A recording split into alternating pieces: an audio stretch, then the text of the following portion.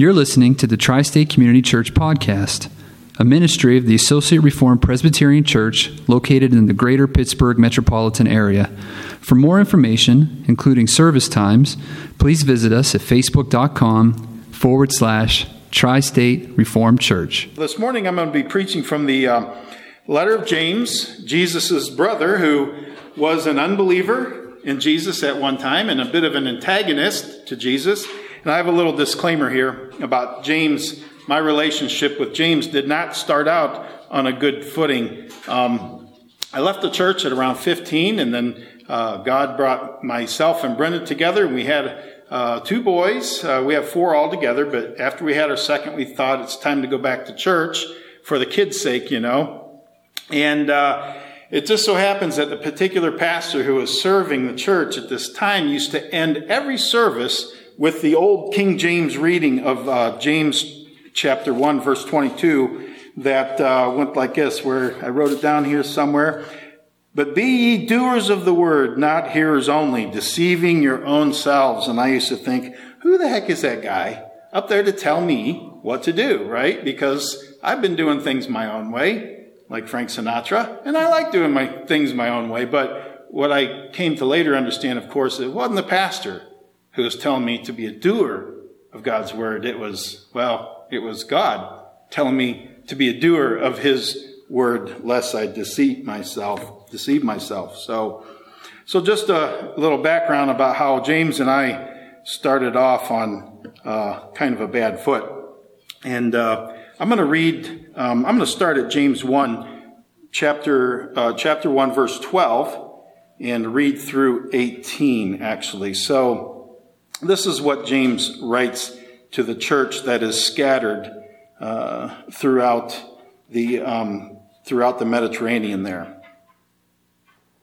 Blessed is the man who remains steadfast under trial, for when he has stood the test, he will receive the crown of life, which God has promised to those who love him. Let no one say when he is tempted, I am being tempted by God, for God cannot be tempted with evil, and he himself tempts no one. But each person is tempted when he is lured and enticed by his own desire. Then desire, when it is conceived, gives birth to sin, and sin, when it is fully grown, brings forth death. Do not be deceived, my beloved brothers. Every good gift and every perfect gift is from above, coming down from the Father of lights, with whom there is no variation or shadow due to change. Of his own will, he brought us forth by the word of truth, that we should be a kind of first fruits of his creatures. Let us pray together. Father, even the relationship between James and your son, Jesus Christ, his earthly brother, even as it was contentious for a time, James was called out of the darkness into the light by the word of truth, that he may be a first fruit among all the creatures of the earth, that he may bring your word to us this morning. And so, Lord, we would ask that you would bless us as we hear, perhaps as we are convicted, and as we lay our lives down before you. Lord, we ask this in the blessed name of your Son, Jesus. I wanted to make note, too, this morning that I'll be finishing up in Psalm 37. So if you want to, find your way there and put a little marker there or whatever. So I have a story to tell you. Feeling convicted by his image in the mirror, the overweight middle-aged man was determined to go on a diet. Anybody been there before? The first item on his list of forbidden fruit was donuts. That was his favorite. Well, a few days into his misery, his thoughts turned to the local Dunkin' Donuts that he would be passing on his way to work, as he did every day. Now, so far, he had resisted the temptation to stop and indulge himself in one of these cream-filled frosted delights. And so as he pulled out of the drive, a thought popped into his head. And here was the thought. "You know, you've done pretty good on this diet so far. Why not stop and reward yourself?" Nope. The fellow said all to himself as he's driving down the street. "I'm on a diet, and I mean to stick with it." But as he continued on his way, he began to think to himself, "You know, I have been pretty good. What would it hurt to stop? And I'll just get one of the glazed donuts." Nope. I'm on a diet. I'm going to do this. Well, it wasn't long before that Dunkin' Donut sign, he could see it in the distance there. And that's when the internal struggle really increased. And he started to say, "I won't stop. I won't stop. I won't stop." Then he heard the little donut demons, if you will. "Just one little donut. I won't do it. Look at all the cars in the lot. All those people are enjoying donuts. Why shouldn't you enjoy one too?" Alas, you know how it goes. The spirit was willing, but the flesh was weak. And as if they had a life and a mind of their own, the left hand hit the turn signal while the other turned the wheel. And as the car turned almost all by itself into the Dunkin' Donuts parking lot, he saw that it was pretty full. Knowing he was losing control, the man cried out to God. And he said, "Lord, if you want me to have a donut, the space right in front of the door will be open." And wouldn't you know it, on his 13th trip around the building, it was indeed open. So we all know that struggle between doing what we know to be right and what we know to be wrong. We all understand that struggle.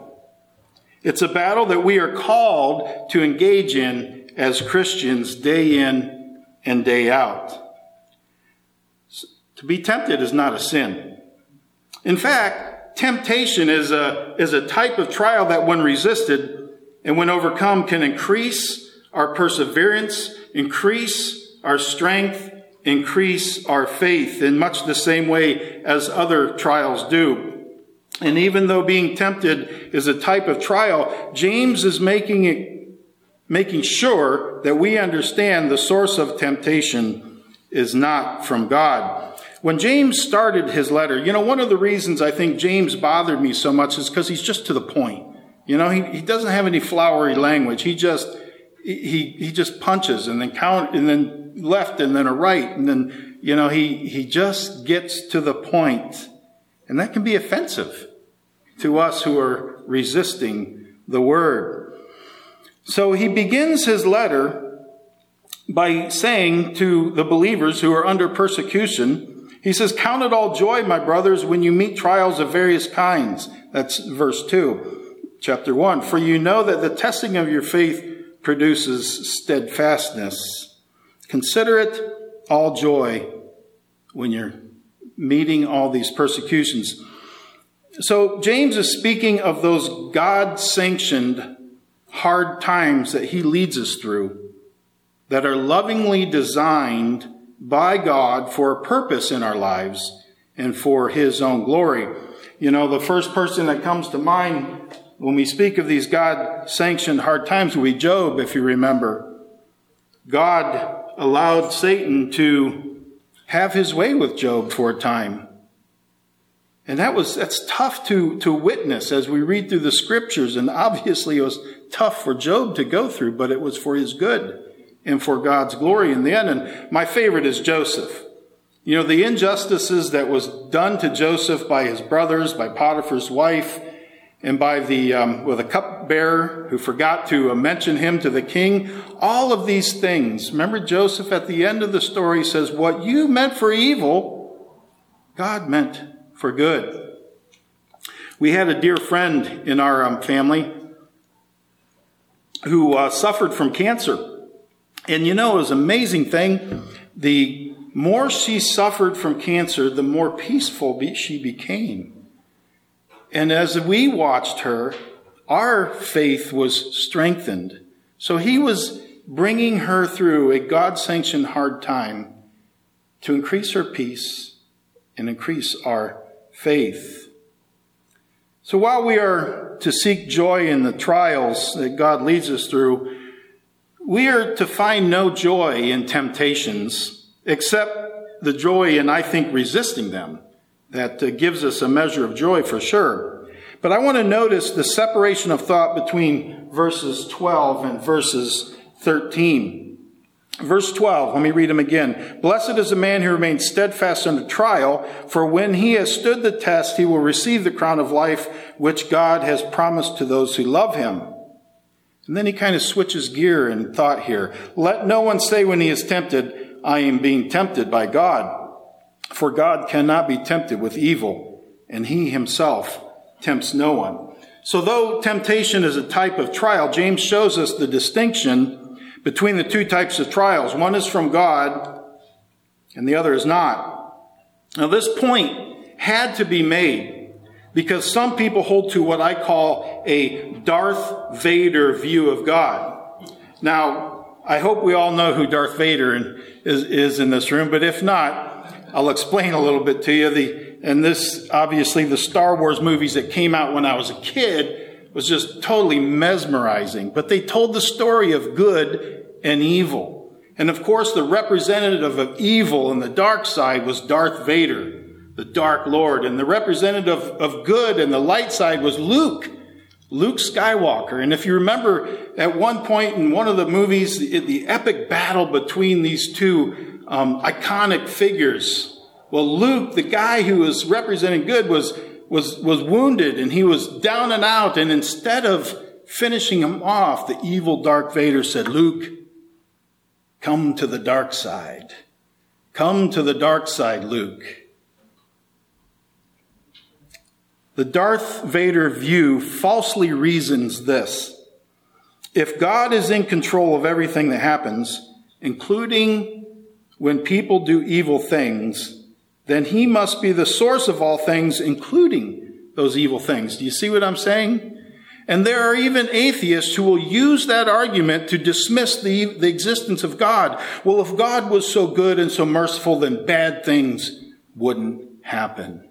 Therefore, there is no God. Therefore, temptation must ultimately come from God, is what these people would say as they dismiss the thought. But James and all of Scripture reveals that God cannot be the source of temptation to do evil, because as John puts it in 1 John 1:5, that God is light and in him is no darkness at all.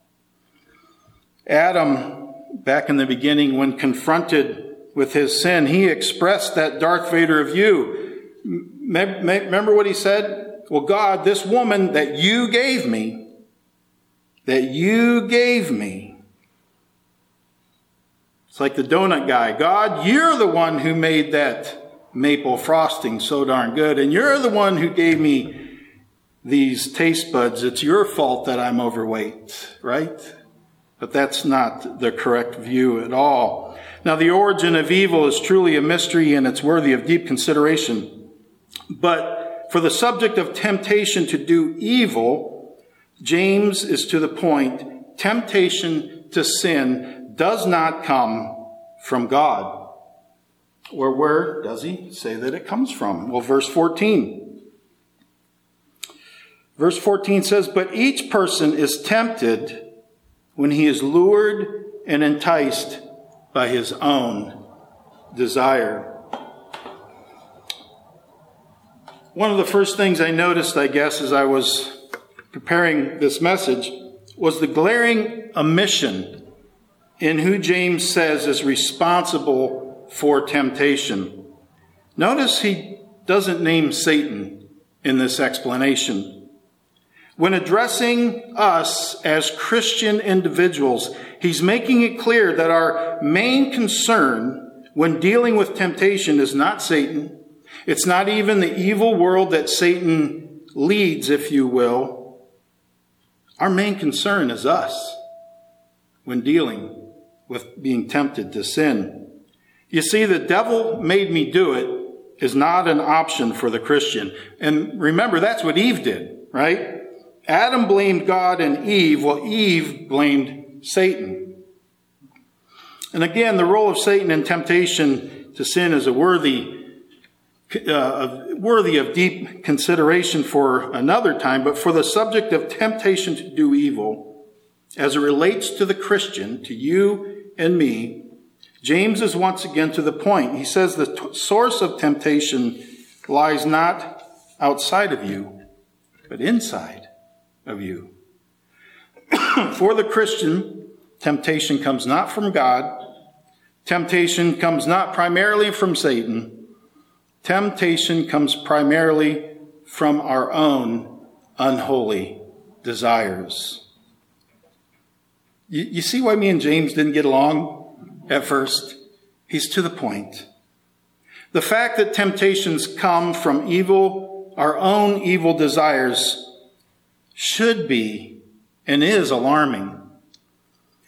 And James does not stop at exposing the source of our temptation. He completes this alarming picture by explaining what happens when temptation leads to sin.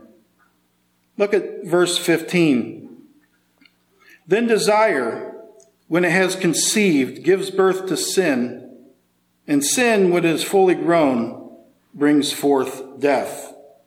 Then desire, when it has conceived, gives birth to sin, and sin, when it is fully grown, brings forth death.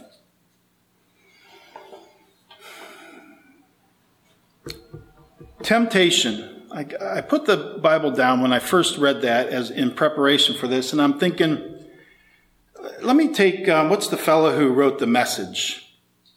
What was his name?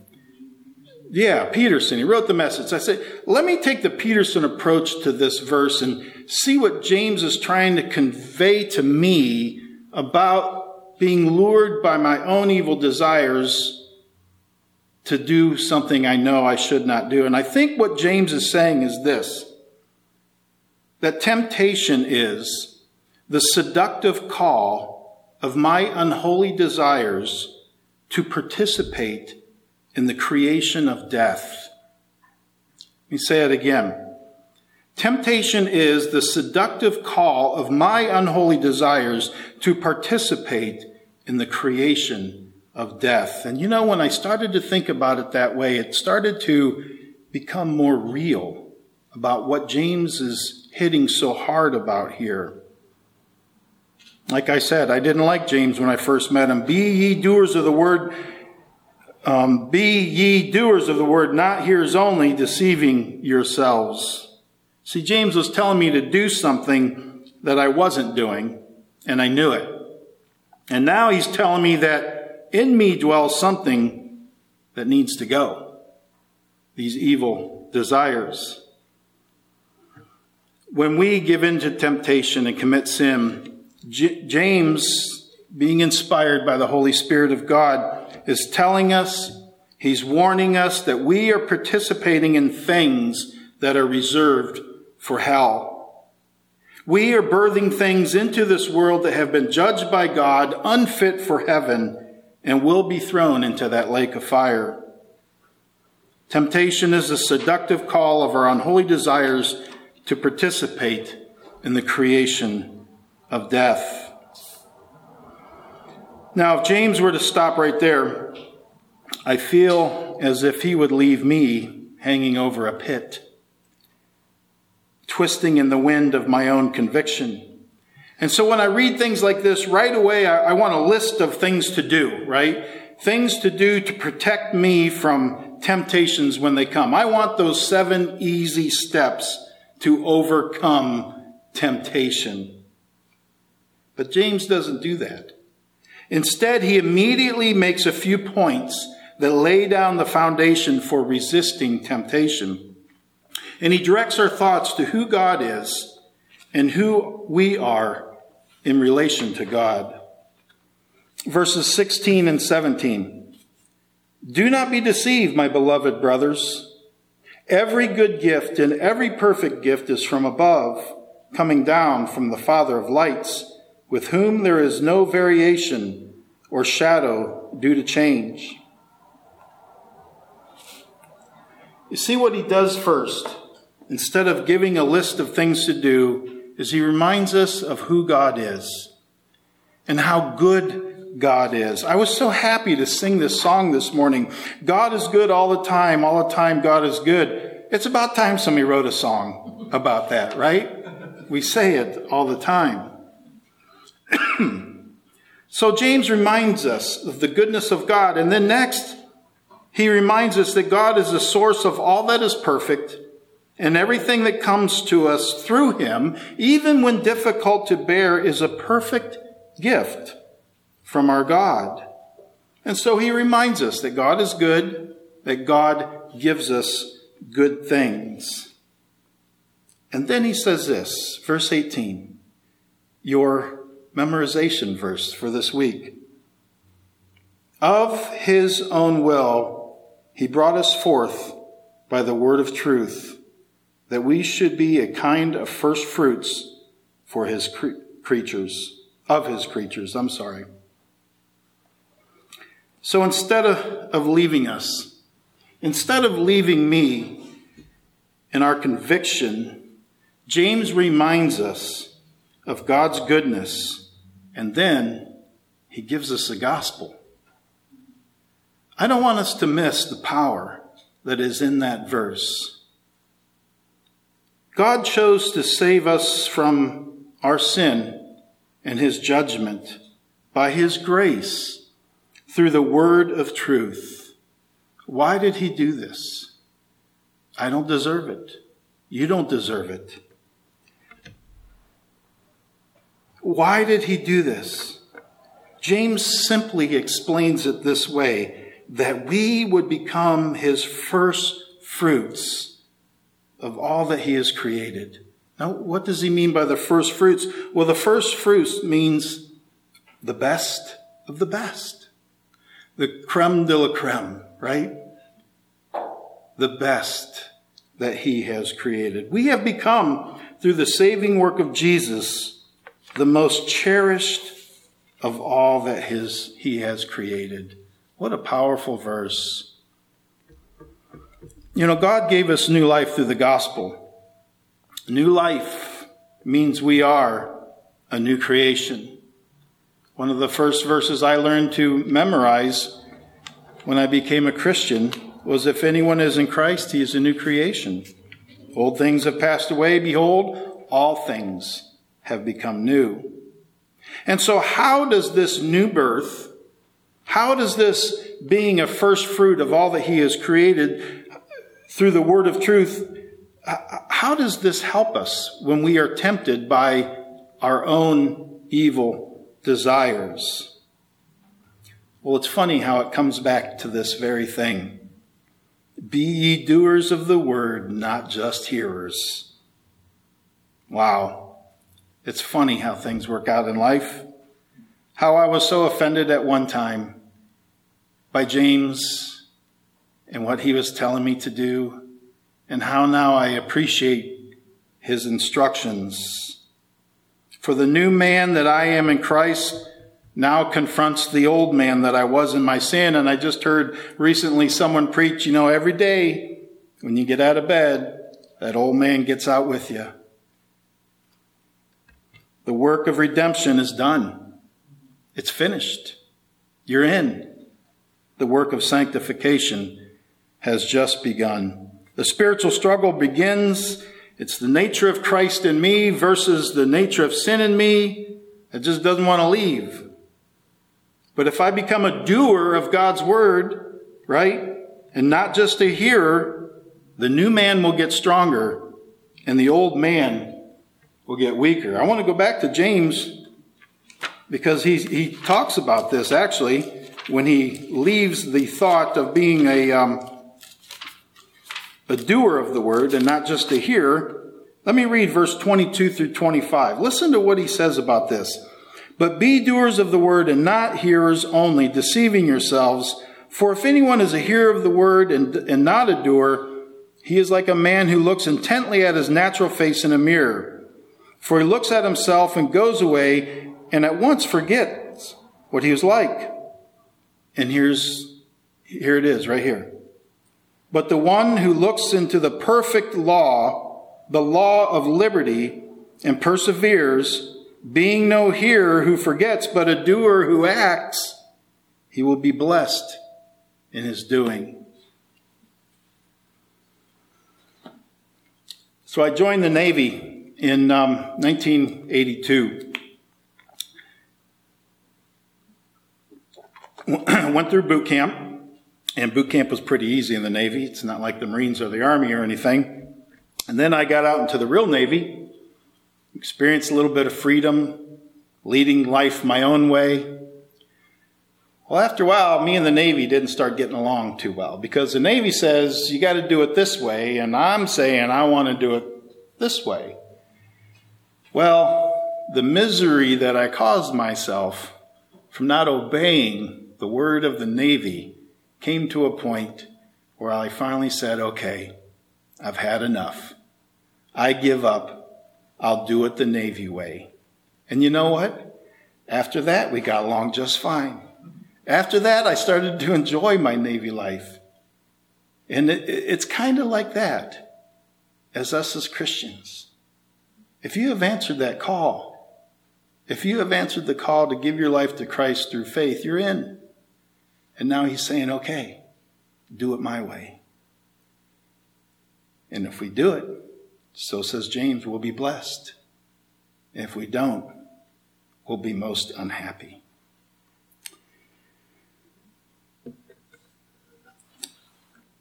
Temptation comes from the evil desires that dwell within us. Psalm 37, there's a couple verses in there that have affected me deeply in this matter. Psalm 37, verses 3 and 4. Trust in the Lord and do good. Dwell in the land and befriend faithfulness. And here it is. Delight yourself in the Lord, and he will give you the desires of your heart. Now, the first time I read that, I thought, cool. All I need to do is go to church, raise my hands, sing, and delight myself in the Lord, and I'll get what I want, right? There's that name it and claim it thing. But no. What I began to understand as I continued to read that and grow in my faith is that, no, that's not what that's talking about. It's this. You go out there and do good. You go out there and strive and to be faithful. You bring yourself into the presence of the Lord and delight in him. And guess what? He's going to start changing the desires in your heart. He will give you the desires of your heart. I think that's the key right there. What do we do? First, we need to recognize the truth that temptation truly comes from the wrong desires in our heart. But the solution is this. Follow the advice of James and do good. Befriend faithfulness. Delight yourself in your salvation in the Lord. And he's going to start changing you. And pretty soon you're going to start desiring in your heart what he desires from heaven. Ask and you shall receive. There's a little poem that was taught to me some time back. And I use it often because I need to use it often. And it goes like this. Two natures beat within my breast. One is cursed, the other blessed. The one I love, the other I hate. The one I feed will dominate. Let's pray together. Our God and our Father, we first of all just thank you so much for your mercy that you show us every single morning. When we get out of bed, we are a new creation in Christ, but that old man and that old woman get out of bed with us. Life, God, and obedience to you is certainly a struggle at times. But we would ask that you would lead us in the delight of your salvation, that you would change the desires of our heart, that we would pursue the kingdom of God before all else. And then we would live in a happy state, whether we are enduring hard times, or just skating through the easy times. For both come from you, God. And so, Lord, I pray that you would touch each of our souls this morning and help us to learn that true joy in you only comes through obedience to you. And we pray this in Jesus' name. Amen.